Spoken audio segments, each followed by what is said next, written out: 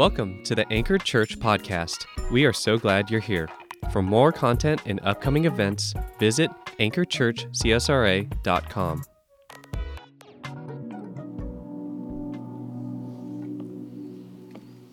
All right, friends, join me in your copy of God's Word, Luke chapter 1. We're going to be there together in Luke chapter 1. And this morning, I want to talk to you about the great calling of Christmas. How many of you guys are getting more excited for Christmas? I mean, it just grows. Come on now. Yeah, it just grows and grows and grows. Yes, man, I'm getting more excited every single day we get closer to Christmas. I'm just that more excited to not only worship with you guys on Christmas, it's like, I guess, every 7 years or so we get to do that. And so it's going to be amazing. Now, I really do want to encourage you, if you're here, I know a lot of you are traveling, but if you're here and if you're able to come that morning at 10 a.m. It's going to be same time. We're not changing anything as far as the time goes. Don't want to confuse anybody, but we'd love for you to be here. Like Tabor said, come as you are that morning. So jammy pants and all, just come on. We're going to open presents for a little bit before and then come to church and then kind of hit the play button again right after. So we hope you'll join us that day for Christmas. And then New Year's, in case you're wondering, same time, same place. We didn't change anything. So it's going to be incredible. Luke chapter 1, verse 26. And today the title of the message is A Servant Surrendered. Because what God is doing in this very room, he's looking for people. God bless you. He's looking for people who are available to him. Who are available. Who say, God, I don't have a lot, but here I am. Here I am. Problems and all, flaws and all. Here I am. I'm coming just as I am, and I'm asking you, God, to do something that I could never take credit for. And so this really could also be titled The Great Calling of Christmas, because we're going to talk about Mary's calling and the birth announcement of Jesus, but really I want to look at the angle of Mary's calling and how she would have processed. And really, there's 5 truths about God. If you're taking notes, 5 truths that we want to very quickly tell you about this morning. We want to dive into those things because Scripture is not always about us. In fact, Scripture is not about us at all. It's really about God. It's really about who He is. But as we see who He is, and as we recognize why He does what He does, and then what that has to do with us, our lives are changed. Every time we come to it, even if you've heard it, like Evan said, repetitive over and over and over again. We need to hear that. I need to hear that. I feel like every time I preach through any passage that I'm up here preaching through, I'm reminded of things even as I'm telling you about them. So it's good for all of us to be reminded. So let's go with the first one. Let's just dive right in. Our God, listen to what our God does. Our God is about sending messengers. Sending messengers to the most unlikely places for His mission. It's what He does. I'm going to let you write that down. We're going to leave that up there for a minute for those of you jotting that down. Our God, last week we talked about this. We talked about the fact that God is a visiting God. At Christmas, we talk about the incarnation. God who is spirit, He's not a man or like humankind. He's not like us. But God put on skin and bones to come down to this earth to do for us what we could not do for ourselves, and that is to save. But what God is also about, He's not only a visiting God, He not only comes through the personal work of Jesus Christ, but what He also does, He sends. Our God is a sending God. Our God is a visiting God. Our God is a sending God. And God is always sending. He's sending. He sends His angels to communicate great and awesome and mighty things. Really, what the angel's job is not to show up and get cute and creative and say whatever they want. No, the angel's job is to show up and say exactly what God says to the people. Think about the prophets of the Old Testament. Micah, right, Taylor? Micah.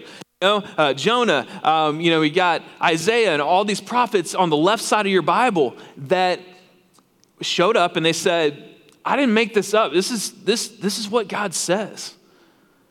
And the great thing is, all these guys over thousands of years of writing Scripture, just take the Old Testament alone, it all makes sense together. It fits together like one big jigsaw puzzle. It's amazing.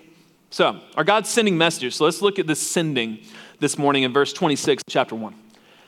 In the 6th month, the angel Gabriel, so that's who's sent, the angel Gabriel, he's like the lead herald angel. Okay, hark the herald angels sing. Gabriel's like the number one guy that you're going to hear about in all the Bible. Gabriel comes, he was sent by God that should be underlined in our Bibles, our God is ascending God, to a town in Galilee called Nazareth. Now, I know when Dr. Luke was a doctor, historian, he cared a lot about the details. A lot of you detail-oriented people, so you get it. He included this detail for a reason. Galilee and Nazareth. Galilee, the region. Nazareth, the specific place. Now, as you would have shared back then, you would have said Nazareth. People would have been like, Nazareth who? Where? Exactly. Like, how many of you guys know exactly where Deering, Georgia is? Anybody? Anybody know where Deering is? Yeah, but if you're not from around here, you haven't been here long, like, Deering? What? What's Deering? It's in between Harlem and Thompson. It's like, you'll blow right past it if you're not careful, okay? We think about communities like maybe even like an Appling, or maybe even smaller like a Blythe. How many of you guys know where Blythe is? Yeah, okay. So, yeah, it's like, where? Exactly. And here was the overall feeling about Nazareth. Ready? Nazareth was the most unlikely place that God would do anything significant. And this is what God does. Here's his playbook. Ready? In the Bible, we see God does amazing, mighty, miraculous things in the last place that you thought, and with the last person that you would think. Okay? And why is this encouraging for us? Well, one reason is because I know this about us, about both of us, is that many times we think, yeah, okay, God did something great for them or did that through them. We read these stories. We read these amazing stories about what God is doing. We're like, man, that's really good for them. Man, I just don't see God doing that in my life. I could never, that's good for them. I could never do that. Man, I'm glad they're gifted in that way. I couldn't do that. And here's where we miss it sometimes. That's exactly the place where God begins to work in your heart, because we feel like the most unlikely people to do X, Y, or Z. But in fact, God is looking for servants who are ready to be sent by him to do not what they can do of their own power. Jesus Christ said himself in John 15, he said, apart from me, you can do nothing. We need him. So if you're ever like, man, I couldn't do that. Yeah, you're right. You can't do it, but God can, and he can do it through you. So we come to Nazareth, this unlikely place, this disgraced place. The Jews in the area believed about Nazareth. They were like, man, those are scum of the earth people. You want to know why? Because the Romans took over Nazareth, and it's so overrun with pagans and non-Jews and like people that just believe in all these gods and worship all these idols and stuff like that. Nazareth is the scum of the earth. That was how it was thought of. In John 1:46, one of the disciples, as Jesus was calling him, said something like this: can anything good come from Nazareth? When referencing to our Savior. And so that's the context. This disgraced region, disgraced, tiny, small, unlikely town. We come to a place that, again, unqualified, shameful. Can anything good come from Nazareth? And then we get introduced to a young girl. Look back with me in verse 27. A virgin engaged to a man named Joseph. Now, been a lot of critical scholarship that want to make virgin mean something different than what it means. We're not going to unpack what that means. I think y'all know what that means, okay? Virgin means virgin. This is going to be a miracle. This is going to be something that this young girl, it's going to blow her mind. She can't even fathom what's about to happen. A virgin betrothed or engaged, this was a unique thing. It's not like our engagement where engagements can be broken off. An engagement broken off back then would have been a divorce. Betrothal was way more serious than a 2022 engagement, okay? So she was engaged to Joseph of the house of David. Last week we talked about the Davidic covenant, the promise to David. And here's what it was. If you missed last week, here's the promise to David in 2 Samuel 7. You don't have to turn there now. You can maybe just jot it down to read later. 2 Samuel 7, just read the whole chapter. But he tells David, he said, hey, you're a king right now. That's good. You got a son coming. He's going to be an awesome king. But one day I'm going to send a king. He's going to be a forever king. And all these kings that have come in Israel and all the ones that are going to come after you, they're going to be imperfect. But this Savior king that I'm sending, he's everything that you've ever needed. He's the king that I prepared. He's the Messiah, the anointed one. And so whenever you see House of David in the New Testament, that's what Luke is drawing our mind back to. It's that this simple truth: God keeps his promises. He keeps them every time. So the house of David, we got this family. The virgin's name was Mary. She's likely anywhere from 12 to 14 years old. That's right, just a youth. Many scholars believe that she was actually closer to the 12-year-old mark rather than the older viewpoints of like being 14, 15. Just think about that. A 12-year-old girl betrothed to her future husband, unlikely, disgraced, unqualified, likely felt like she definitely believed in God, but like, what can God do through a girl raised in Nazareth? A bunch of Nazareth people. Well, listen to the second truth about God. Write this down. Here's what.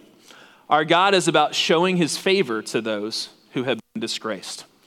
This is the gospel. Showing his grace favor to those who have been disgraced. The gospel of Jesus Christ, the good news, I'm going to give you two words: shame reversal. Shame reversal. If you've ever felt broken, shame, guilt over the sin in your life, number one, because that's what sin does. Sin, we're all sinners. We don't follow God's way. We're predisposed to not, actually. Lying comes natural. Deception comes natural. Pride comes natural, right?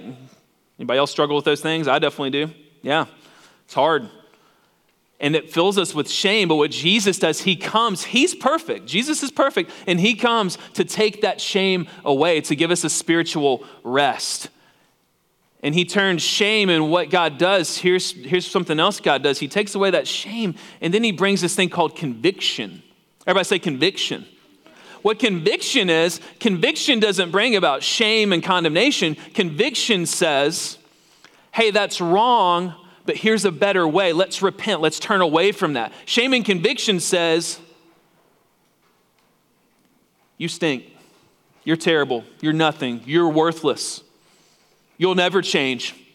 You're never anything but this and this and that. It's hopeless for you. That's what the devil's all about. But what Jesus is all about, he says, I'm going to take your disgrace and I'm going to infuse it with my grace. And so this is what he does. Look at verse 28. And the angel came to Mary, to her, and says, greetings, favored woman. Now, Jerome wrote the Latin Vulgate in and around 400, and that translation is where we have heard the term before, Hail Mary, full of grace. And the Catholics ran wild with it, okay? And we've got billion-dollar cathedrals devoted to Mary, people saying they see Mary statues crying blood and all this kind of stuff, and people just on their faces to Mary because of this verse taken out of context, now we have Mariolatry. And I can promise you, Mary would be disgusted if she saw the way that she is worshiped as an idol in this day and age. And I grew up Catholic, so I prayed my way around the rosary. And what I was taught from a young age is that Mary was the dispenser of grace. And she's full of grace. She's where all the grace flows from. But friends, there is one mediator between God and man, one God that dispenses that grace. And I want to show you the real Mary this morning. And here's the real Mary. Ready? Greetings, favored woman. What does favor mean? Favor is grace. So, yeah, it means grace, but how many of you have been recipients of grace? Anybody? Every person in this room has been a recipient of grace. Common grace, that's available to all people. The sun came up this morning. You're sitting in a building. The roof is not caving in on you right now. You're in a chair. You know, like we could all jot down the basic things to be thankful for, right? Air in our lungs, food in our pantry, like things like that. So we have that common grace. But then special grace is what comes from God's word. It's what came through Jesus Christ. It's forgiveness of our sins. It's when we repent and put our faith in him, we're saved and we're given this grace that we did not earn for ourselves, but it's a grace gift. And that's what we're going to really focus on, especially around Christmas time.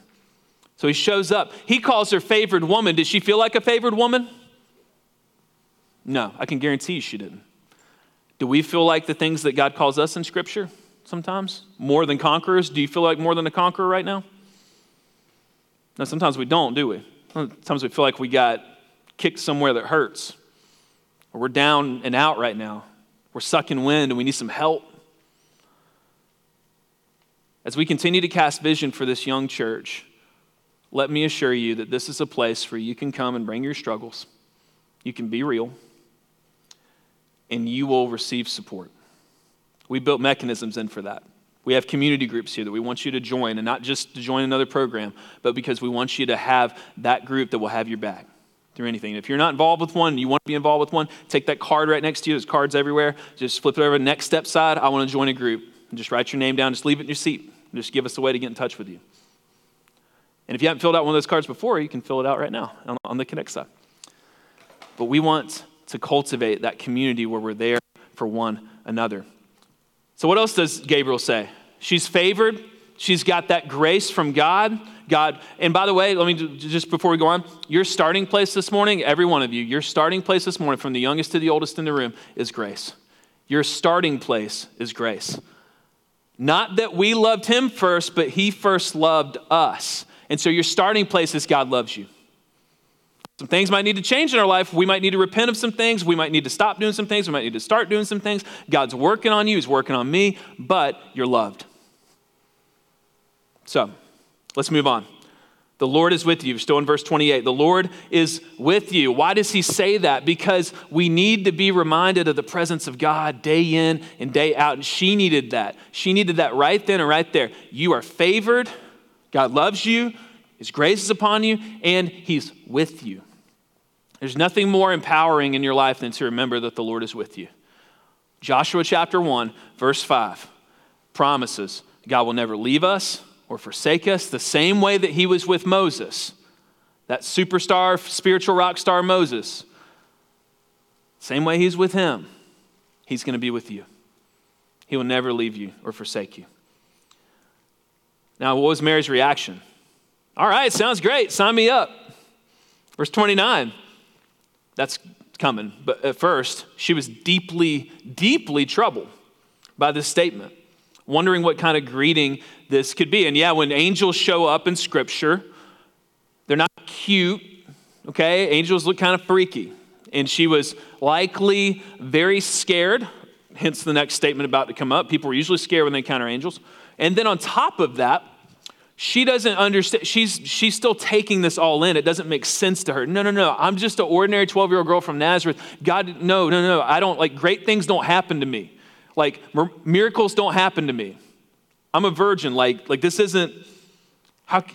And so then the angel told her, don't be afraid, Mary, for you have found favor. Again, when you find favor with God, it's because you already have the favor. You just find it as it is. We don't cultivate favor. I was taught from an early age, again, in the system that I was brought up in, that you could merit favor, that you could earn it, that you could do spiritual things, and that would merit you that grace and that favor. And I'm just here to tell you this morning that's not true. It's actually something we call heresy. It means it's false doctrine. And it's giving people a false assurance that they can merit for themselves grace. If they just try hard enough, then you can pay God back for all the things, for all the sin. And what Gabriel reminds Mary is like, no, it's entirely of the Lord. It's entirely, don't be afraid, Mary. Why? Because you found favor with God. God loves you. He's about to do something incredible in your life. That Greek word is charis. Have you ever met anybody named Charis? Or where we get our English name Karen, which has been totally raked through the mud the past couple of years. Now, Karen and Brandon, right? Let's go Brandon doesn't mean what it used to either. All right, so charis. It's a grace, it's a kindness, it's a gift. It's a gift. As you look at the gifts under your tree this year, remember, the first gift you've received each and every day is the grace and the love of God. It's his grace that draws you in. It's his grace that draws you first to salvation, that prevenient grace that provides the opportunity for you to be saved. And then as you are saved, there's that salvific grace that forgives you of sin. And then there's that sanctifying grace that makes you more like Jesus every day. If you're a Christian in the room, that's that sanctifying grace. And so the angel told her, don't be afraid. You found favor with God. When it says she's deeply troubled, this isn't the skeptical kind of thing that Zechariah struggled with. When Gabriel showed up to Zechariah, the priest, remember he's in that holy place. He's offering the incense. The angel shows up, freaks him out too. And he has some questions about what the angel says, but his questions aren't coming from the right place. His questions are skeptical. His questions are infused with doubt. And we've talked about this past couple weeks. The foundation for our questions needs to be humility. It's never a bad thing. Hear me this morning. And I hope you've never heard in church that it's like unfaithful to have questions. It's okay to have questions, right? And kids, we want you to have questions to ask mommy and daddy. And mommy and daddy aren't going to know all the answers, but guess where they're going to go? They're going to go to the Bible and look up the questions. And when they don't know those answers, they're going to reach out to their friends in their community group, and we're going to help each other. And that's why we study Scripture in a community together. But here's the deal. Mary's questions were not the same foundation as Zechariah's questions. When she says she's deeply troubled, she's just confused. Remember, she's 12. She believed in God. She had a great faith. You should read her song that she wrote just after this passage in Luke 1. Let me tell you something about Mary and her foundation. She was humble and poor in spirit. Humble and poor in spirit. That's how the Beatitudes start. Matthew chapter 5, verses 3 through 6. Jesus says, "Blessed are those who are poor in spirit." What does that mean? I show up, Jesus, and I'm spiritually bankrupt. Apart from you, I can do nothing. I need you. I need you to fill my life with your grace gift. I need your words to help me. And so, you know what Mary was? You can just write this word down if you're taking notes. She was available. She had an available heart that said, here I am. I have questions, but I'm available. This was a foundation of humility and faith. And so listen to this about God. Let's move on to our third statement here. Our God is about showing his favor. Those are the second one, but let's put the third one up. This one's a little longer. Let me tell you what else God does. He casts a vision. Our God casts a vision for our life that is beyond our plans and involves us in his saving work through Jesus. I know that's long. We're going to leave it up there for a second. In the next few verses, it's God's vision for our life that we should be obsessed with and looking at. Sometimes we have our own plans. We have our own dreams. And we all come to a point where I think we come to this intersection, this kind of crossroads where we go, God, I was kind of planning on this, but man, I'm kind of reading in your word this and sensing a fork over here between what I thought things would look like and what you're actually doing. This has happened many times in my life. I'll give you an example. I went to college to be a band director. I thought I was going to be in a school just like this, directing band. I never thought in a billion years that I would be doing what I'm doing, especially as a young child when I had a severe stuttering speech impediment. I was the last kid you would have picked to have come up on a stage and tried to clearly communicate anything. You would have been waiting a while because I had such a severe stutter. Again, unlikely, most unlikely, that would have been me. And it's not a brag on me. What that is it's an example of the vision for my life that I had from a very early age looks very different now. And it's because God is now in charge of my life. When I gave my life to him at 19 going on 20 years old, there was a fork in the vision that I had. No. God's like, no, you're gonna go into ministry. What does that look like, God? I thought it meant I was going to put on a robe and eat beans and rice and live at the church and never have kids. I mean, that's what I thought ministry was.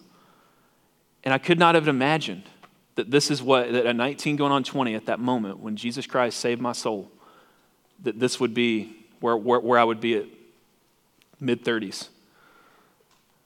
But God's vision for our life is beyond our plans. Listen to verse 31. Let's read this together. Now listen. You will conceive, listen to the will language here, you will conceive and give birth to a son. You will name him Jesus. Pretty clear instructions, right? And he's really not giving her instructions. He's saying this is what is going to happen.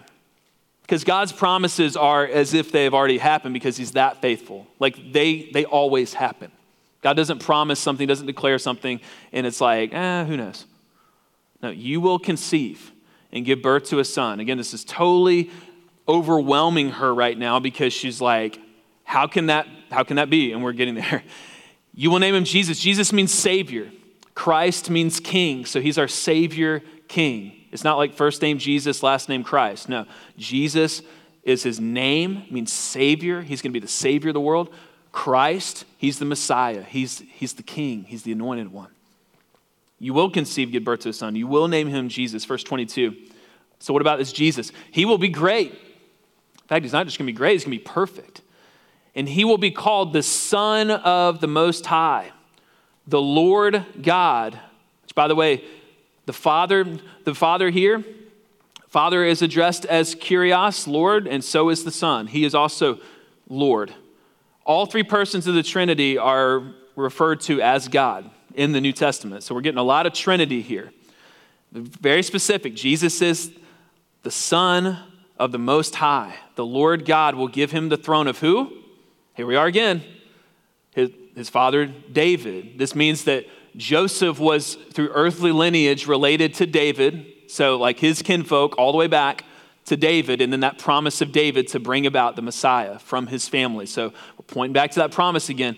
And what about this king? He will reign over the house of Jacob. If you go further back, they're related to Jacob, all the way back to the book of Genesis. So this family that God started all the way back in Genesis, this really dysfunctional family that did not get it right sometimes, actually very rarely got it right. They always needed God, and God always took care of his people all the way until this moment in this little shack of a town called Nazareth. And then in this moment, he's like, this is the king. This is the one. And as Mary hears this, Mary was brought up in the Old Testament. You're going to see a 12-year-old girl write a theologically rich song in the next part of Luke chapter 1. You should go read it this week on yourself. It's called the Magnificat. And it is it's just a beautiful Old Testament rich view of a girl worshiping her Savior, her God, and also just recounting all that God's done and keeping his promises. Listen to what happens in verse 34. Remember how I referred to Mary's questions? Listen to this. Mary asked the angel, so this mirrors Zechariah's moment, but she asked the angel, how can this be, since I have not had sexual relations with a man? She asks this question, how can it be? She doesn't doubt that God can do it, even though the word can is in there. Her heart, we know this from the song she sings shortly after this in Scripture, that it's not from skepticism. Again, this is from clarity. This is from a humble place. So she asks in humility. We know this because Gabriel doesn't rebuke her like he rebukes Zechariah. He can tell this is a 12-year-old girl asking out of a just honest curiosity, like, how is God going to do this? And we've all been there, right? We've all had that. Like, I see what you say, God, but how is that going to work out? And we see through Mary's example, it's perfectly legit to have a question like that. You're not unfaithful for asking God how. He may not tell you how. He usually doesn't, because why? Because Hebrews 11 says that without faith, it is impossible to please God. That we're going to come to this point, we're going to travel with God until we finally get to this edge, and to take that next step is going to take some faith. If I look at you right now, this is kind of physically dangerous, and hopefully this doesn't backfire, but I'm going to do something real quick. Ready? I took a step. I did not look down below me to wonder if this step was going to still be here or not. But I simply looked out, and I trust that this step will still be here when I'm looking. Not a perfect illustration, but it reminds us that when we take that step out from God, we will not be able to see where our feet are going to land, but we trust that he'll be able to take care of us. And we cannot reduce faith out of our walk with him. We desperately want to sometimes, don't we? We want all the evidence and all the information and everything on the table so that it can be nice and neat. We get the blueprints and we can see exactly what's coming, but that doesn't grow us in our faith. God will grow you. The more you step out in faith like that, he will strengthen your faith. Friends, it gets easier and easier to believe upon God each time you trust in him like that and you watch him come through. Maybe not in the way that you thought, but he still comes through. He's faithful. He builds your faith like that. You hear of how he's working in your friend's life and in your community group. You're sharing these different things, and you're reading in Scripture of what he's done in the past, and just all these things put together, and it builds up a strong faith. And Mary asked her question in faith. Listen to this part about God. These last couple of things. We're going to go through these fairly quickly. Our God, listen to what he does. Ready? Let's put this on the screen so y'all can write it down. Our God overshadows our inabilities to accomplish the impossible. I'll read it one more time. Our God, he overshadows our inabilities to accomplish the impossible. And we're going to read these verses here, 35 through 37. The angel replies to her, so how can this be, she asks. The angel replied to her, not a rebuke, but he says, the Holy Spirit, the third person of the Trinity, fully God, but God's Spirit, will come upon you, and the power of the Most High will overshadow you. And underline that, overshadow you, because here is the answer to our moments when we say, how can this be? God is going to give you a power and an anointing outside of yourself that doesn't even make sense at the time. You'll find yourself, the more you say yes to God, when you just put your yes on the table, you say, God, my yes is on the table. Whatever you want me to do, it's yes. And when God makes that clear for you to step out in faith, I can guarantee you it will be something to make you feel uncomfortable. I can guarantee you it will be outside of your comfort zone because God knows that's good for us. Just like parents, you know it's good for your children, for them to try new things, to eat new vegetables, right? To try different things and to experience new things because you know that that's an important part of their growth. God does the same thing with us. And so he will overshadow you. He will give you the power that you do not have.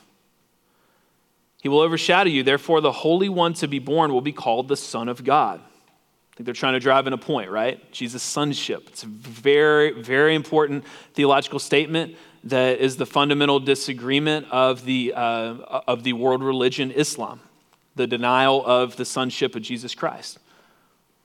And so, consider your relative Elizabeth. They were cousins. Mary and Elizabeth are cousins. They're related. Even though she conceived a son in her old age, Elizabeth was barren. Remember, another miraculous birth. Not quite the same as Mary's, but still miraculous. She's pointing to that. And this is the 6th month for her who was called childless. For nothing will be impossible with God. If you memorize one scripture this Christmas, one new scripture, maybe make Luke 1:37 your verse. Nothing is impossible with God. Nothing is impossible with God. Man, I have to say that to myself all the time. Because there are certain things in my life, there's certain things in my path right now, there's certain things in our journey, as a church even, and just different things that I see sometimes. And I'm just like, wow, God, that looks impossible. And that is exactly the kind of stuff that God loves to show up and to show you his power. But what does he do? He overshadows you. He overshadows us with his light and with his love. How does that happen? Guys, the primary work of overshadowing us, it's when we are bathed in Scripture. Literally, these words just surround us. And that is why this next year, we're going to make it really clear over the next couple of weeks of how you can actually purchase a book that we're going to have available here. You can purchase it when you come to Anchor, or you can order it yourself. We're going to provide more information about that. It's called Foundations.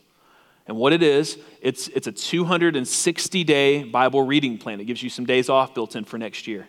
And I hope maybe this will be the first year upcoming in 2023 that you've made it all the way through Scripture. And not just to say, yay, we made it through the Bible, like that's really good, but so that we can just make a conscious commitment to reading and studying God's Word daily.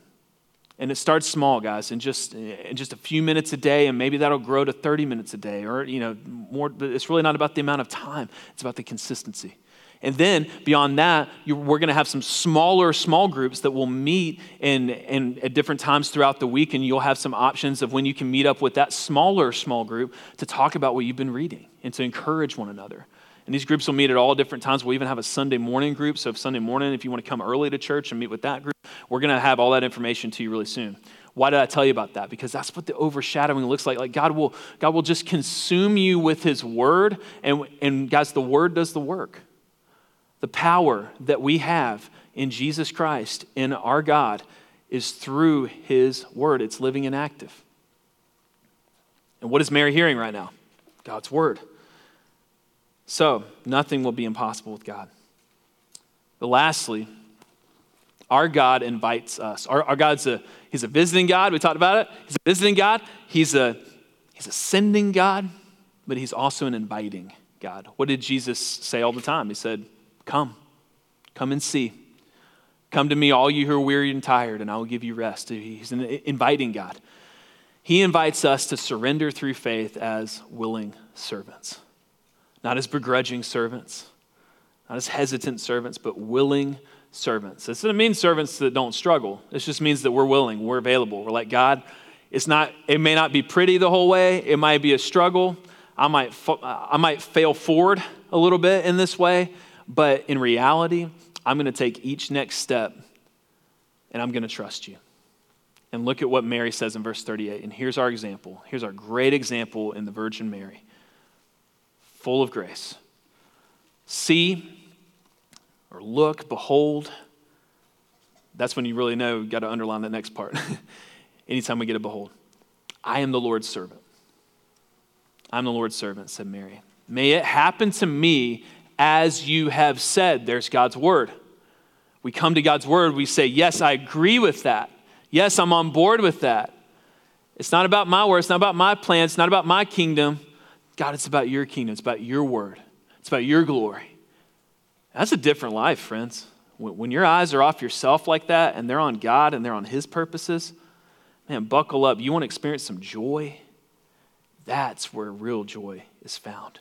When we seek first the kingdom of God and all his righteousness and all these other things, Jesus promises they will be added to us. We seek first his kingdom.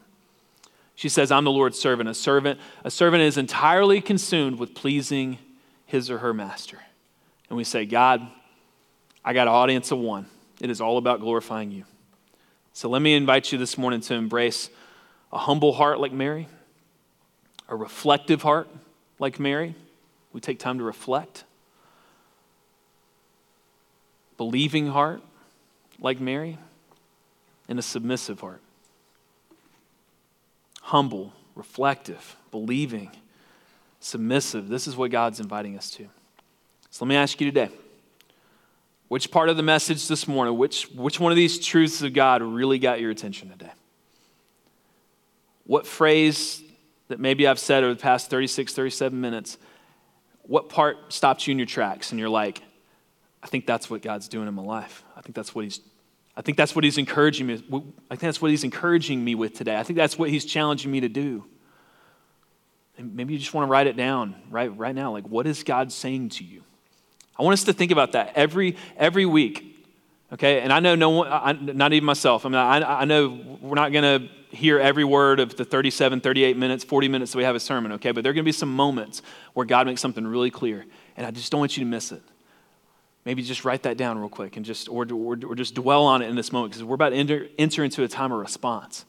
And we do this not just because we have to have one more song before we go, because that's just the formula, but we really want to think about this. We really want to be reflective.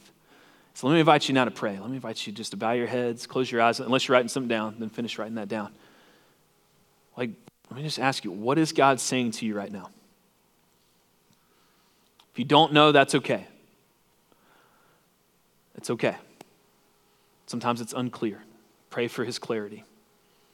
But what is God saying to you right now? What is he calling you to do? Where is he showing up in your life right now, Christian, to violate your comfort zone and call you to something that's too hard for you to do, but not too hard for him to do? Who's he calling you to invest in as a missionary? Maybe it's not something he's calling you to do. Maybe it's an area where you just need God's strength. Maybe you just feel weak this week. Maybe you feel tired and burdened. And let me just repeat the words of Jesus in Matthew 11. These words are so rich and so timely, I feel like for me every week, every day. Come to me, all you who are weary, and I will give you rest. Maybe you just need to ask Jesus right now, Jesus, be my spiritual rest in this moment. Pray that right now. Pray it out loud. Pray it in your mind and your heart. Hey, but for some of you today, for someone in this room, I just know, in a room this size, this many people sitting here together, some of you would admit, you'd say, Brandon, I've never really started that journey with Jesus. I need to begin to walk with him. I believe the stuff in my head, but my heart's not his. If that's you this morning, I was there for 2 decades of my life. I believed every fact but I never repented of my sin and trusted in Jesus and his work. And what is his work? He died on a cross for everyone in this room, for your sins and my sins. He completed that work so that we could trust in his work and be forgiven of our sin, spend forever with him in eternity in heaven. And he didn't just die for us, but he rose again to show that he's victorious, that he really is God. He really is the perfect Son of God. And if you need to trust in him today for salvation, to be saved from your sins, to be connected with God, to be reunited with him, you can do that right now in this very moment. Just call upon the name of Jesus. Tell him simply, Jesus, I know I'm a sinner. I believe in you as the Son of God, the one who died for my sin, the one who rose again. And I need your mercy and your grace to fill my life. The same way it filled Mary's life. I need your grace to fill my heart and life.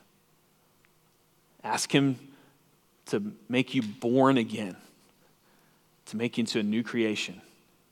And just tell him simply, Jesus, I'll follow you anywhere. If that's your heart today, I'm not telling you what to say, I'm inviting you to embrace Jesus in this moment, if that's you today. You can just pray to him right where you're at. It's not a formula. Just use your own words. Just give your life to him today.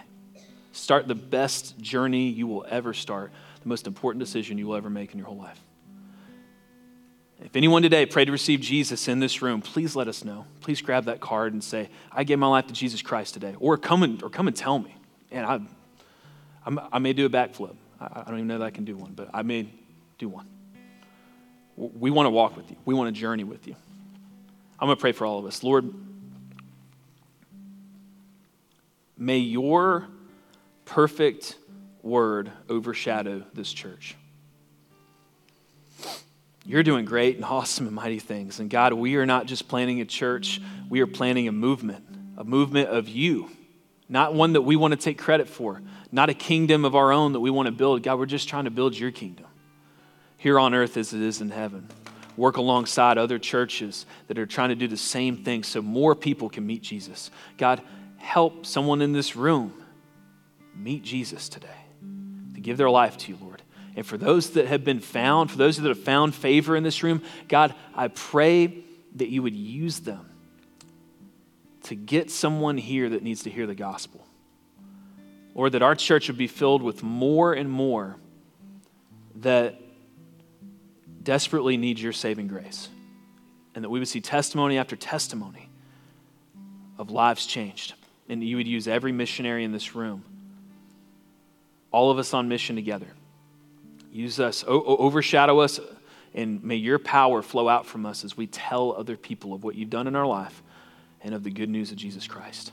God, help us respond. Help us just ask you through this song we're about to sing, just to invite you, Lord, oh come, Emmanuel, God with us. Be our Lord, be our light, be our salvation. We'll lift all this up in Jesus' name. Amen. Would you stand with me, friends? Let's worship God. Again, we're just going to sing out, come, oh come, Lord. Surround us with your presence and do great and mighty works in our midst. Let's sing together. Thanks for listening. For more information, visit anchorchurchcsra.com or follow us on social media at Anchor Church CSRA.